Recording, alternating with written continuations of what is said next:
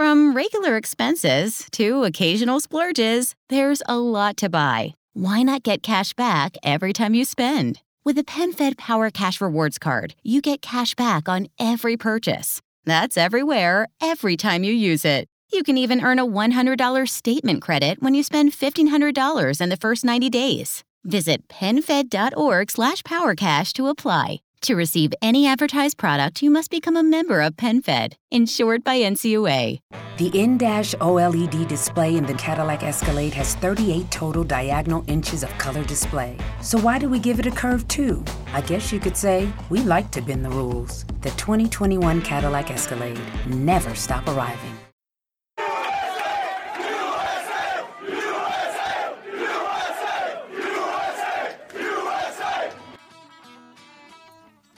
Thanks for listening to Uncle Sam's Soccer Podcast, keeping you up to date with the latest in American soccer. And don't forget to subscribe.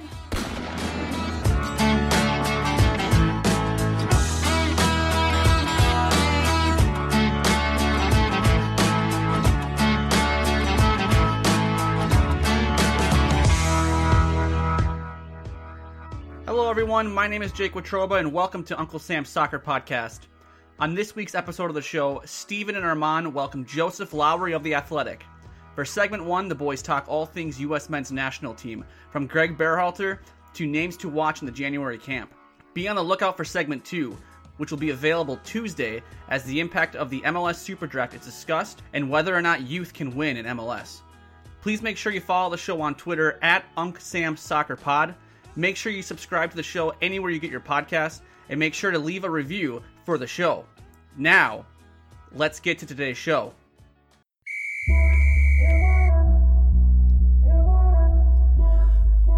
Alrighty, fellas. Welcome. Joseph, it is actually your first time, although we did record a full episode with you, and that went down the toilet because we had technical issues all throughout. So, welcome back, but really welcome.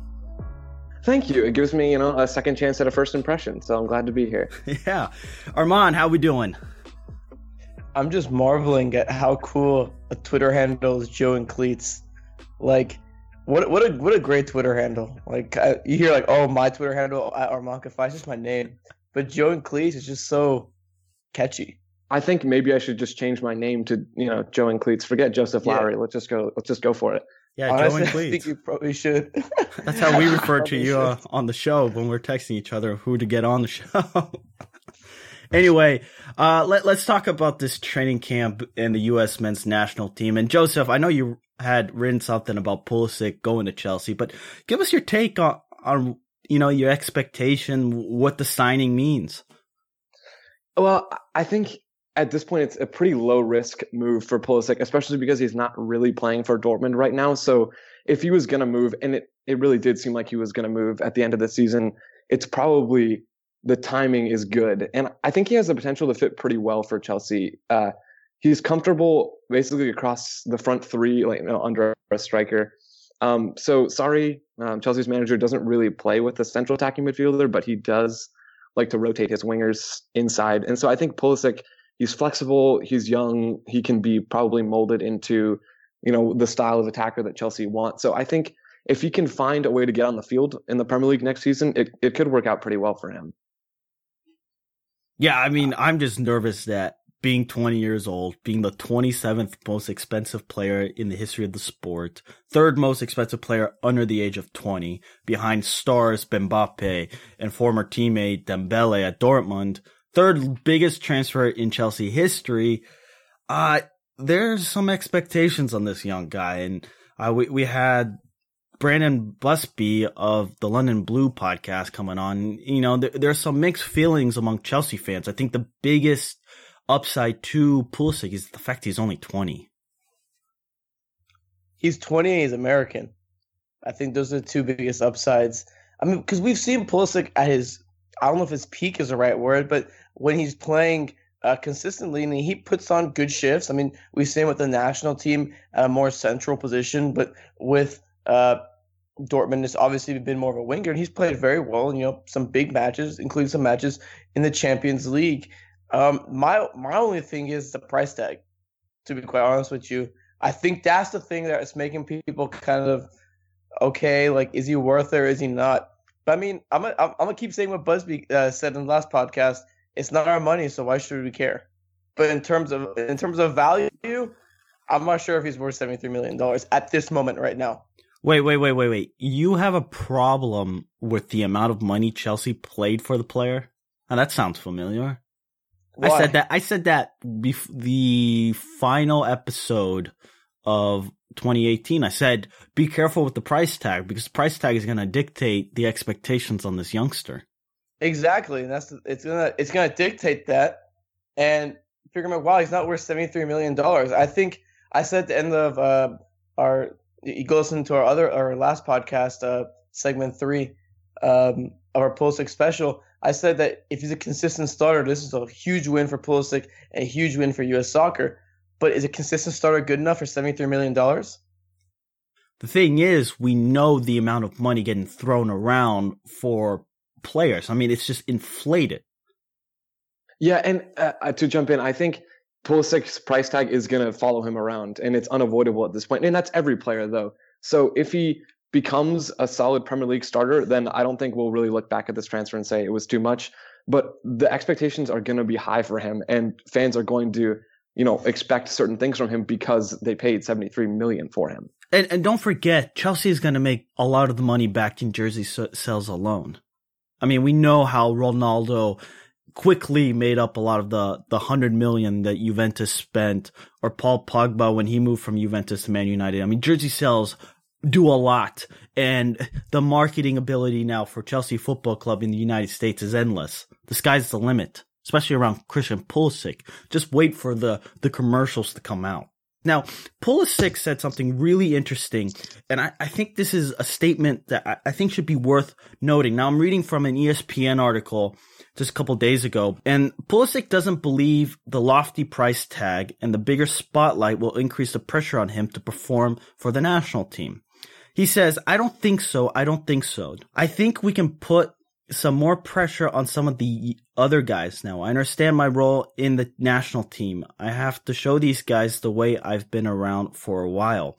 Now, guys, what do we make of this quote? Because I think this is an interesting quote. What is he doing with this pressure game here? This quote, actually, I'm not really sure what he's talking about. I mean, I don't disagree, right? I don't think necessarily that this transfer puts any more pressure on Pulisic. He's still the face of the national team, and he has, again, high expectations. Fans expect a lot from him when he puts on the national team jersey.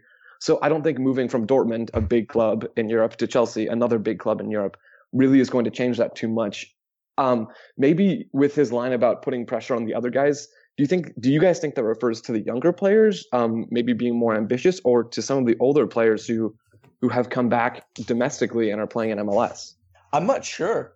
He maybe wants them to be more ambitious and perform at a higher level. I think Steven and I talked about this a couple of days ago when he pointed out this quote. I think it's a really weird quote to, throw out there, talking about, I think we put some more pressure on some of the other guys now. It's such, why is that included in there? I feel like it's a really interesting little bit that's kind of like, okay, like, hey, like, there's no pressure on me, but everyone else, they have a lot more pressure to, become better. No, Christian Pulisic, first off, I agree. The pressure won't increase for him to perform. This guy almost carried the U.S. to a World Cup. That's as much pressure as you can get at this point. I'm not sure who he's referring to, Joseph. Steven, what do you think? I'm not sure. So I think there's different ways to take this quote. I wonder if it's his young age and just the lack of leadership right here. I think the proper way of saying this is, I don't think the price tag follows me around with the U.S. men's national team. I'm one of 11. We're going to, everybody has their role. We know the failure happened 2018. There's a new regime coming in. We're going to pick up the pieces and we're going to build momentum going forward. I think that would be a better statement. The pressure, it's like, maybe he feels too much pressure and he wants the other guys to feel it. Maybe he's calling out the media for not putting enough pressure on other players and he has all the spotlight. Remember, in 2018, when they failed to qualify for the World Cup, I'm sorry, but the media was soft. Bruce Arena took a lot of the blame, but at the end of the day, it was about the 90 minutes spent on in Trinidad and Tobago against a B team, and they couldn't get another goal. So maybe it's the pressure on players, especially the ones in MLS. Get your ass to Europe. Yeah, and I think I'm going slightly against what you were saying there, Stephen, but I don't have a huge problem with the quote. Maybe it could have been phrased a little bit differently.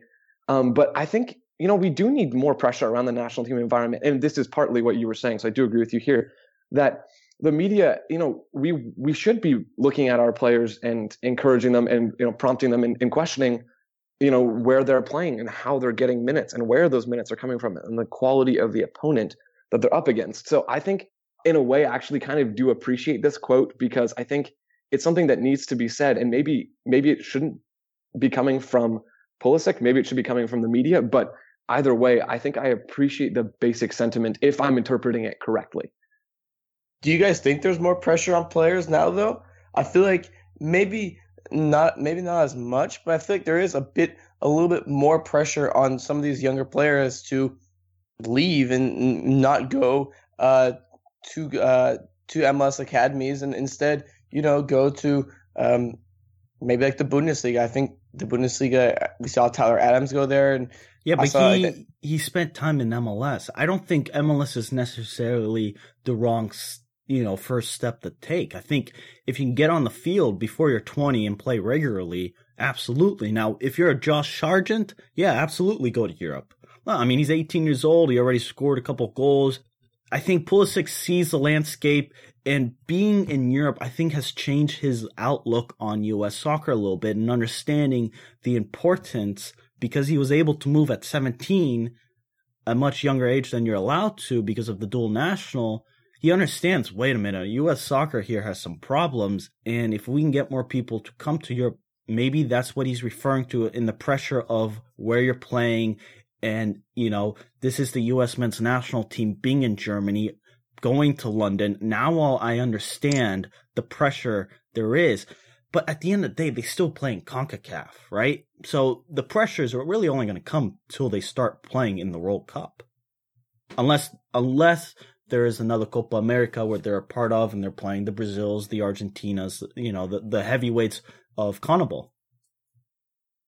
The pressure, though, I think it's slowly coming, but again, I do think it is a little soft because we aren't, some players aren't being pushed. And, I mean, we saw that, with, players like, I guess, Michael Bradley, Josie Altidore. Although Altidore, I think, is a really interesting situation because he was in a really bad spot at the time, and he came back to him at Toronto and it kind of helped his career a little bit. But, I mean, guys like maybe potentially Michael Bradley not pushing themselves and coming to Toronto for the big paycheck. The question is, though, if he's talking about the older guys, can you blame the older guys for coming to get a bigger paycheck? No, I don't think you can blame them exactly. at all. No, not at all. I mean, at the end of the day, you play sports to feed your family. You want the paycheck to feed your family and set up your kids for our generations to come in the long term. And remember, when Michael Bradley and Josie Altidore came, the landscape of U.S. soccer was still significantly different. I don't think people understand. U.S. soccer tomorrow is a different day than it was today. It continues to grow. So I think Michael Bradley and Josie Altidore, although Josie Altidore is a lot younger than people think he is. I think he's 27, 28? Something like that. He's on the right side of 30. I think Michael Bradley's on the wrong side. I need to go double check this. These players came to MLS because MLS needed a marketing ploy. They gave them the big paychecks. And for the large part, it worked. Michael Bradley is going down in history for TFC. Why? Because they won the fake treble. So it worked. The fake treble. It did. No, it did. And like we all mentioned, can you blame them? I mean, so I guess if you're talking about more of the younger players, I mean, yeah, that makes sense. I think Pulisic's whispering to some guys, hey, if you have an offer in like Germany, come to Germany. Stuff like that, trying to encourage more people to go to Europe. And I think that's going to be a positive step for the U.S. men's national team. Agreed. Alrighty, so let's move on to training camp. And Joseph, we'll throw this out to you first. Names to pay attention in this U.S. men's training camp. Now, a couple of facts to know. It's a very young age. Berhalter called 28 players, all from MLS. Average age is about 24.5. A couple of older guys, or just with more experience. Michael Bradley, Jesse Sardes, Will Trapp. 13 uncapped players, 8 whom will experience their first U.S. men's national team camp. And then they're going to play a couple friendlies January 27th against Panama. And then the following couple of days later, February 2nd, in San Francisco or the Bay Area against Costa Rica. But guys, a lot of new faces, names to pay attention to. Joseph. So I kind of, in my mind, divided the roster up into a couple of different groups. I think some of the names that I'm trying to pay attention to are guys I think who could become more regular contributors. So, starting with Zach Steffen, I think he still is the starting goalkeeper. He has a familiarity with Berhalter. So I'll be keeping my eye on him to see, does he look, more comfortable? Does he look better with his feet? Under Berhalter, I'm not sure if that would have any effect, but it'll be interesting to see Steffen. And then just a few other names, Reggie Cannon, Armand's guy, and then Aaron Long, Kellen Acosta, and Russell Canal. So Cannon at right back, I think I'm a big fan of his game personally. And I think he could be a really good fit for the presumed style that maybe we're expecting to see with the U.S. men's national team now with Berhalter. And then Aaron Long, maybe he can push Matt Miazga or John Brooks at center back to become a more regularly played guy. And then Acosta and Canals in midfield, specifically Canals, maybe at the 6 and looking at how he performs. So, Armand, what about you? Well, before Armand, sorry, you say Kellen Acosta. Why? I mean, he makes, I guess, the trade from Dallas to Colorado, and then he gets called up to the national team. He scores a goal, if I remember, against, was it Colombia? In the 4-2 loss. Yeah. Has Kellen Acosta, he's at the age of 23. Is he going, is he getting maxed out here? Like, is he going to be an MLSer for life, or is there still a chance that he makes the move overseas and it's just kind of finding the right team for him? I think Acosta probably is an MLS player at this point. And I don't necessarily think that that's a bad thing. Maybe it's not quite what we expected of him a couple of years ago, but I've sort of, pieced Acosta and Christian Roldan and maybe even Marky Delgado a little bit in the same group. And I'm just interested to see how those three guys, and Acosta specifically, function under Berhalter. And so that's a little bit more of a curiosity thing for me, less that I think maybe he's on the same profile as some of the other guys I mentioned, but I am still intrigued to see how he performs if he gets on the field. My list of players to watch, I'm actually going to agree with Joseph here. Kellen Acosta was number 1 on my list, and here's why. I think he has to prove here that he's basically more of a veteran with the national team. He's 23. He's entering an age where, you're kind of beginning to creep towards your prime. And remember, the expectations for Kellen Acosta were ridiculously high, and now he's with the Rapids. I mean, like we talked about, with the Rapids. Is he really a rising star anymore? I don't know. I don't think you can consider him a rising star in a lock, especially with many of these guys, going into Europe. I don't think Kellen Acosta's a lock for, the qualification, maybe for the Gold Cup. But I think he has something to prove. He has to prove, hey, I belong here. I'm the best out of this group. If Acosta isn't the best out of this group, then yikes. Because this is a guy who we linked to Europe 2 seasons back, and now he's with the Rapids, and he has to progress at some point. So I agree. Kellen Acosta is one player that I'd like to watch. Another player I'd be really interested to watch. I want to see how the 2 Philadelphia Union homegrowns do, Mark McKenzie and Austin Trusty. They're both relatively young. They both played really well in MLS if we think about it, and they were consistent stars week in and week out.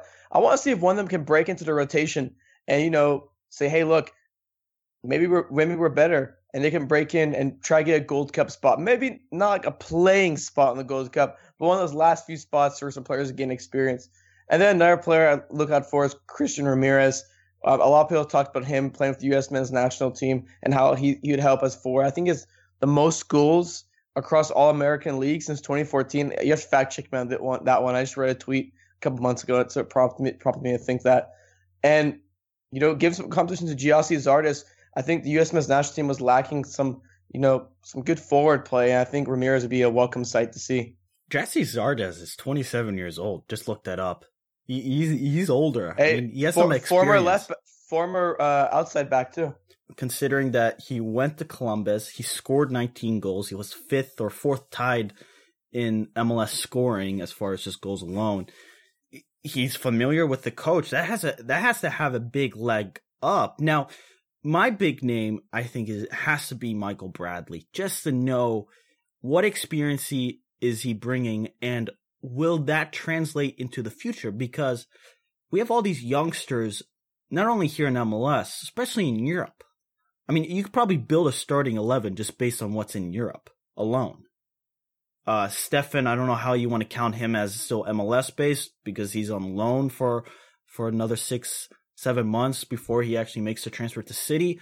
But you have a great squad right now just building in Europe. How's that going to push out some of these MLS players? But Michael Bradley, does he have a future? I think, remember, he still has the stigma of captaining United States to utter failure. And that's not going to leave him. I mean, those boos that rang around MLS lasted for a very long time. I will not forget that. And remember, Ibrahimovic joked around. I don't know, maybe he was very serious about this, how Michael Bradley looks like a philosopher when, he just needs to shut up and play. I think Michael Bradley, maybe I just can never get over the quote over lions and lambs or whatever it was, Armand. Sheep, lions and sheep. I just can't get that out of my mind. And I just wonder if he really has a future. Like I said, he's on the wrong side of 30. And you have all these kids coming up. Why not just build a team that's not going to just play for the Gold Cup, play for 2022, but play for 2026? Build it over a period of time. And I think Michael Bradley can easily just be cut out of the picture. Maybe. I've got a question for you guys about Michael Bradley. I'm interested. Do you think the experience and the potential leadership he provides to this group, specifically this group in January camp, do you think that's a positive thing or is it a negative thing? I would go positive. And you know what? And I would even say this: if Michael Bradley, what is he? Is he 32? 31. If 31. So what? In 3 years, he'll be 34, 35, give or take. I would love to see Michael Bradley in the 2022 World Cup squad, but not as a starter, as someone that you can bring off the bench to help you see out a result, to provide that leadership. With 75. With 10 minutes left in the 75th, 80th minute, you need to get a result. You bring in the closer, Michael Bradley, come in to set up shop and kill the game. I would love to see that. And I think his experience does help these guys because Michael Bradley, when I talked to Reggie Cannon about his first cap with National, he specifically, I think, mentioned Michael Bradley as a guy who gave him experience and helped him with his transition. I think it's important, especially maybe for a guy like Knaus, who's probably going to be playing the same role as Bradley. You get that leadership, you get that, or Will Trapp, who I think has been playing more of a Bradley-esque role under Dave Sarakan. Oh, I mean, that's Dave Sarakan, so you can take it with a grain of salt. But these guys, like Michael Bradley, has experience in the World Cup. Like, let's not forget this. This guy was really good when he was at Roma. I think his experience does help the team. And like I said, I'd like to see him on the 2022 squad if he doesn't retire. Well, maybe I'm Mr. Negative for the show, but after the Gold Cup, I highly consider him just cutting him out. Just let the young guys grow. Let them gel. Let them fail together. Let them grow. But this is a new generation. Berhalter shouldn't really look to the past. He should look to the future. And expectations is to win the Gold Cup. They're probably guaranteed a final, right? But even if hopefully, but I don't know if it's necessarily a bad thing for Berhalter to select, an under 26, under 27 squad and be like, this is the team for the future that you're going to watch them, have some growing pains, but it's going to be consistent. And you want to have a base where you could sprinkle a couple of new faces every year that come through the ranks and let them fill in. But you want Pulisic to be the next leader. Michael Bradley can only hang around so much. So I see your point, Armand, but I wonder if the more strategic move is to be like, here's our next captain. He's going to lead us for the next 8 years, rather than have the captain armband be just, thrown around from players every couple of years because there isn't one true guy. Maybe it's Pulisic. I just don't know if he has that leadership capabilities that, we see. I mean, Messi is a real good captain. We know that. I think on Bradley, I'm right in the middle of the two of you, trending more towards Steven's point. I don't see a huge issue with Michael Bradley being in camps like this one, and maybe even in March when that one rolls around, to provide that leadership that Reggie Cannon was talking about, maybe that individual assistance and experience. You can talk with some guys on the team about, his time playing, whatever that looks like. But I'd rather, Armand was saying, maybe in 2022 we bring on Michael Bradley to close out a game. I'd rather that guy be Tyler Adams, and I'd rather Tyler Adams be starting. I would like an Adams to start or something like that. But I think the importance of sorry to interrupt you, Joseph. No, the you're importance good. of a vet just coming at the bench. I think it's a little bit understated. We saw Jeff Lorenowitz, guys, play a huge role in Atlanta winning MLS Cup, and I think it's a little understated because he just read the game well with his positioning. As I guess he's more of a center back in that case. But I think the importance of a guy who's been there, done that, the pressure doesn't get to him. Well, I mean, maybe it might a little bit, but he's just been there and done that. And if you can bring him off the bench as maybe the 22nd or 23rd guy, I mean, you'll have to play him every game, and you'll still have the young guys starting and taking the majority of the minutes. But I know we're discussing about something 3 years ahead, but I think he can play a valuable role on a roster as just a bench player, but not a player that has to play every minute or whatever. This is my 2 cents. Joseph, continue. Yeah, no, I think that's fair. I'm a little bit scared with Bradley. I remember, I think it was against Colombia, the friendly back in, what was that, October, I think. Mm-hmm. And he came on in that sort of, spot sub appearance role. And maybe it was the system, maybe it was players not understanding their defensive responsibilities under Sarachan. But I seem to remember Bradley being a little bit more of a liability than an asset off the bench. But I think to qualify that in a distinct system with clear instructions, maybe that wouldn't be the case. But I'd personally be more inclined to, sure, if you want Michael Bradley on the roster, that's fine. I'd rather him probably not ever see the field, but I totally understand the angle you're coming from. Maybe Michael Bradley's the 23rd man on the roster. Maybe you have him just as a voice. And it's actually, I think, Armand, you do raise a fair point. Think about it. There's going to be an 8-year gap or 8.5-year gap because the World Cup is going to be played in December from what U.S. men's national team player will have played in the World Cup last. What about Josie Altidore? Will he have room? Remember, he's 28, 29. So he's going to be younger than Michael Bradley. He pulled his his hamstring in 2014? I think so, yeah. Against Ghana within the first 20 minutes.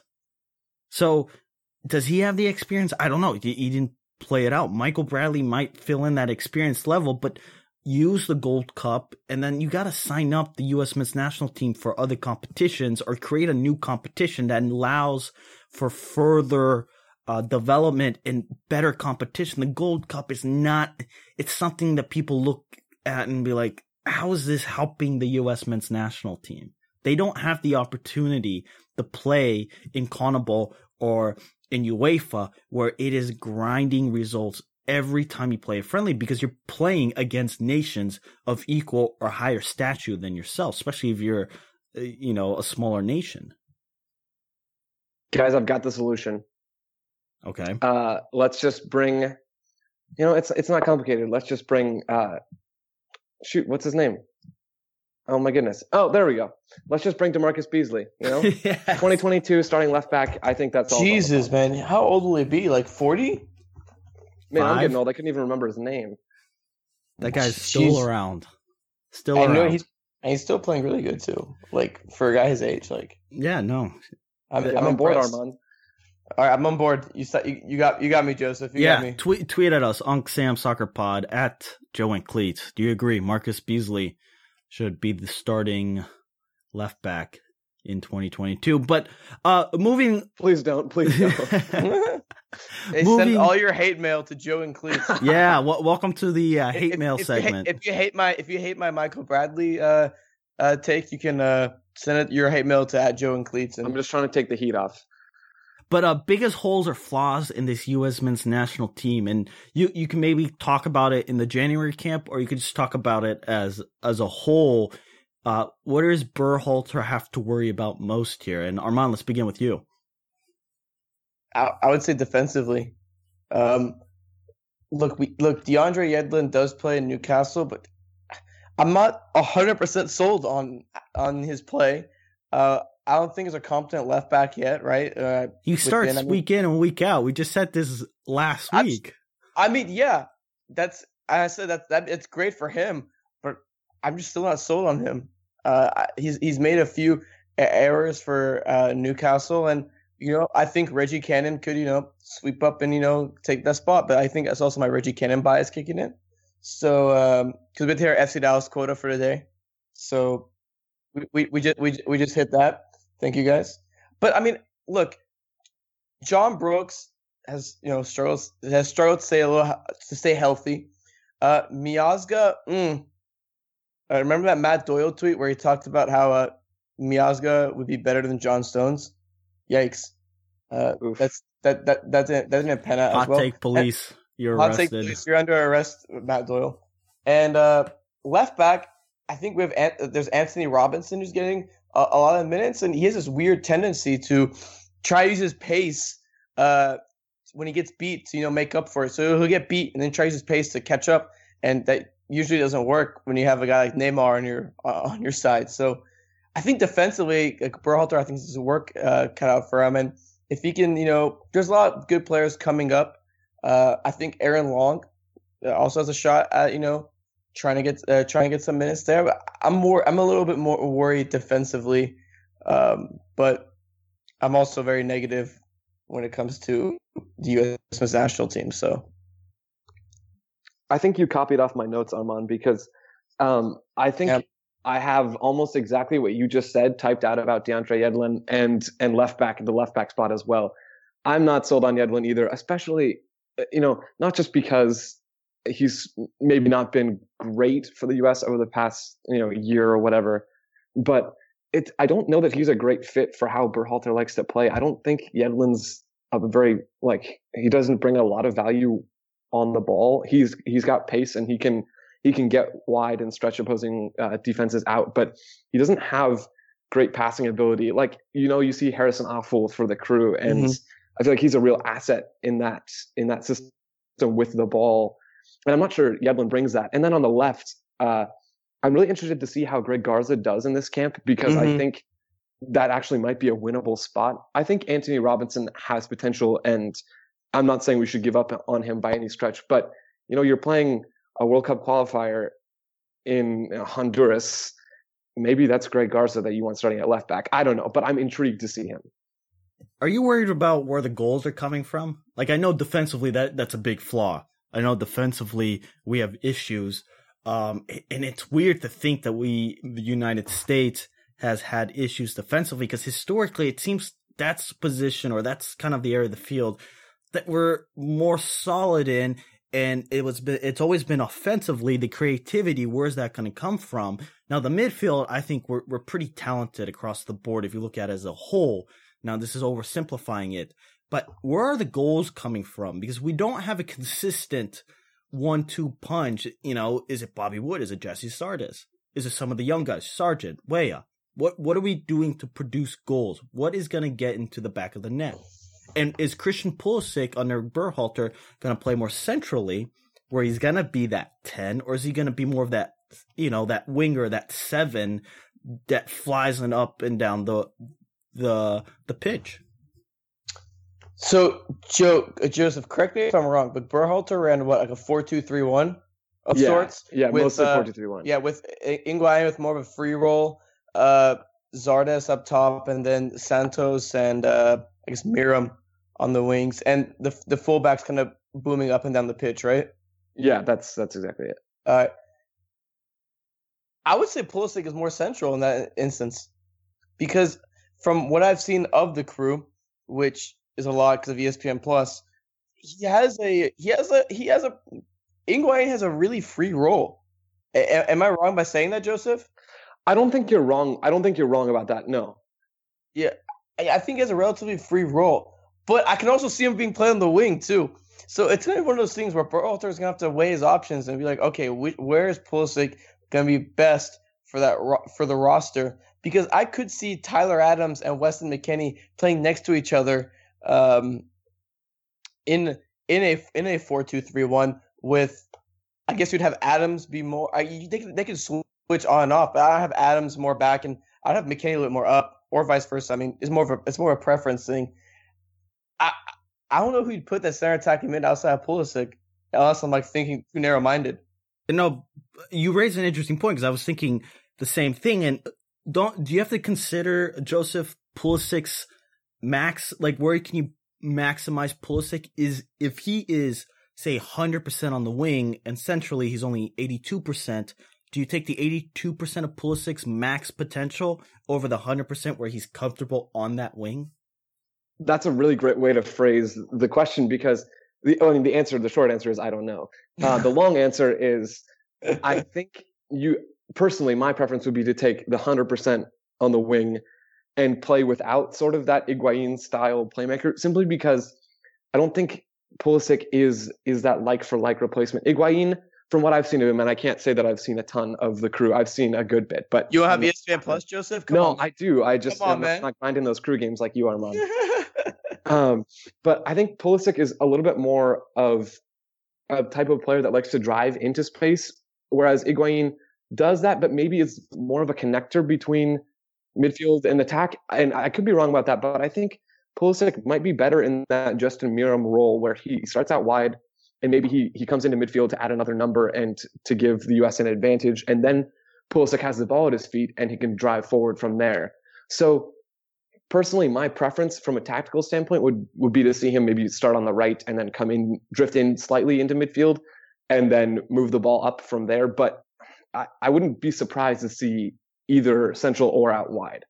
What about the goal scoring? Do you have a worry with finding someone who can be a regular and somebody where there can be a chemistry built around? Because I think with all these young guys and just the lot of them, you got to start dwindling down on a core that you're going to be able to just get them in rotation, let them feel each other. Because that's the hardest part about national team football is building chemistry or just regularity that, club football has a huge advantage where you see these guys week in and week out consistently.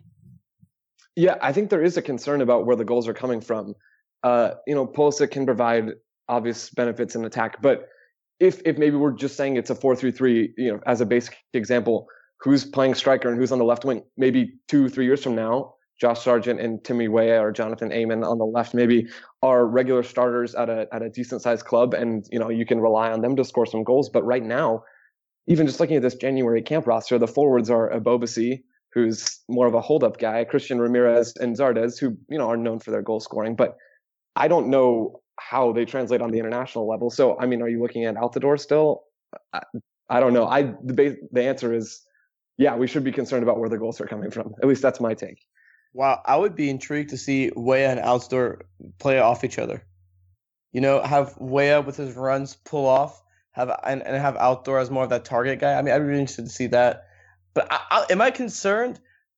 Of course I'm concerned. It's U.S. men's national team. I have confidence that they'll win the 2022 World Cup, and I'm still concerned. Come on.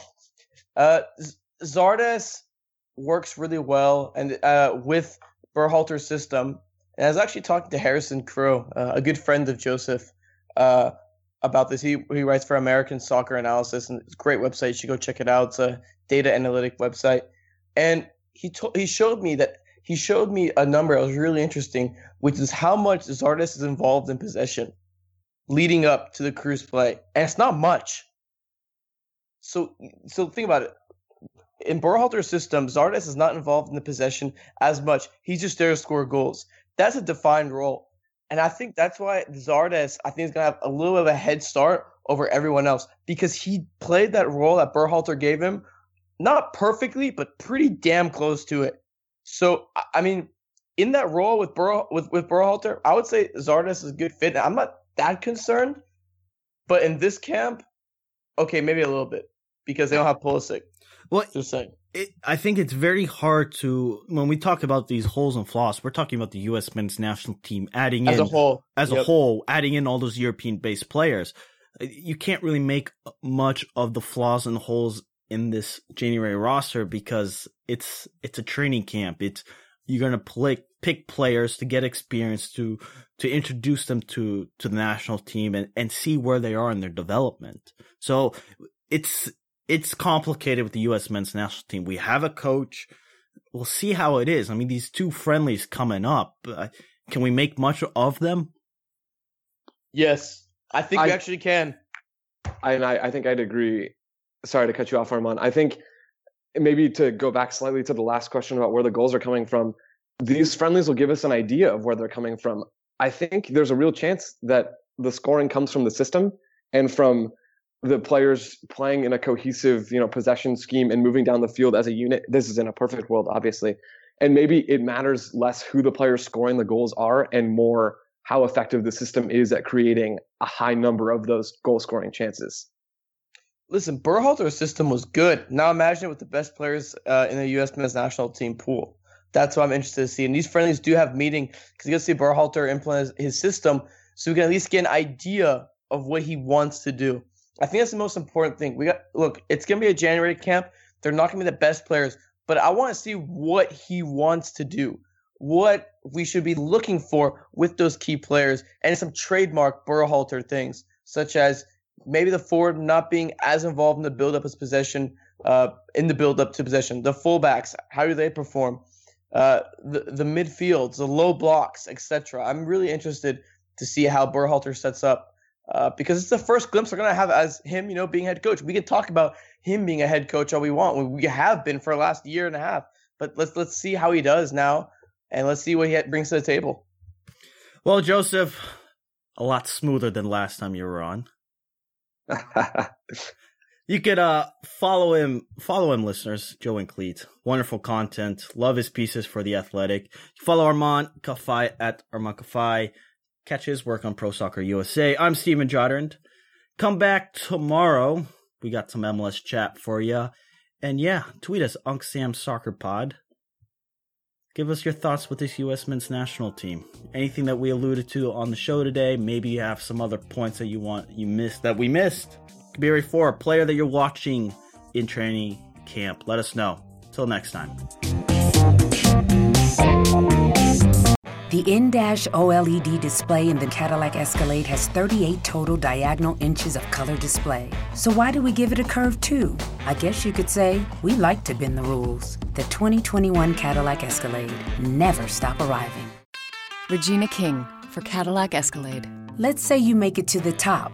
What's next? Relish in the glory of your accomplishments? Okay, sure, for a minute. But then you move forward. Take the 2021 Escalade. Cadillac's newest arrival is more than just a celebration of iconic luxury. It's the most technologically advanced Escalade ever. Because arriving is just the beginning. The 2021 Cadillac Escalade. Never stop arriving.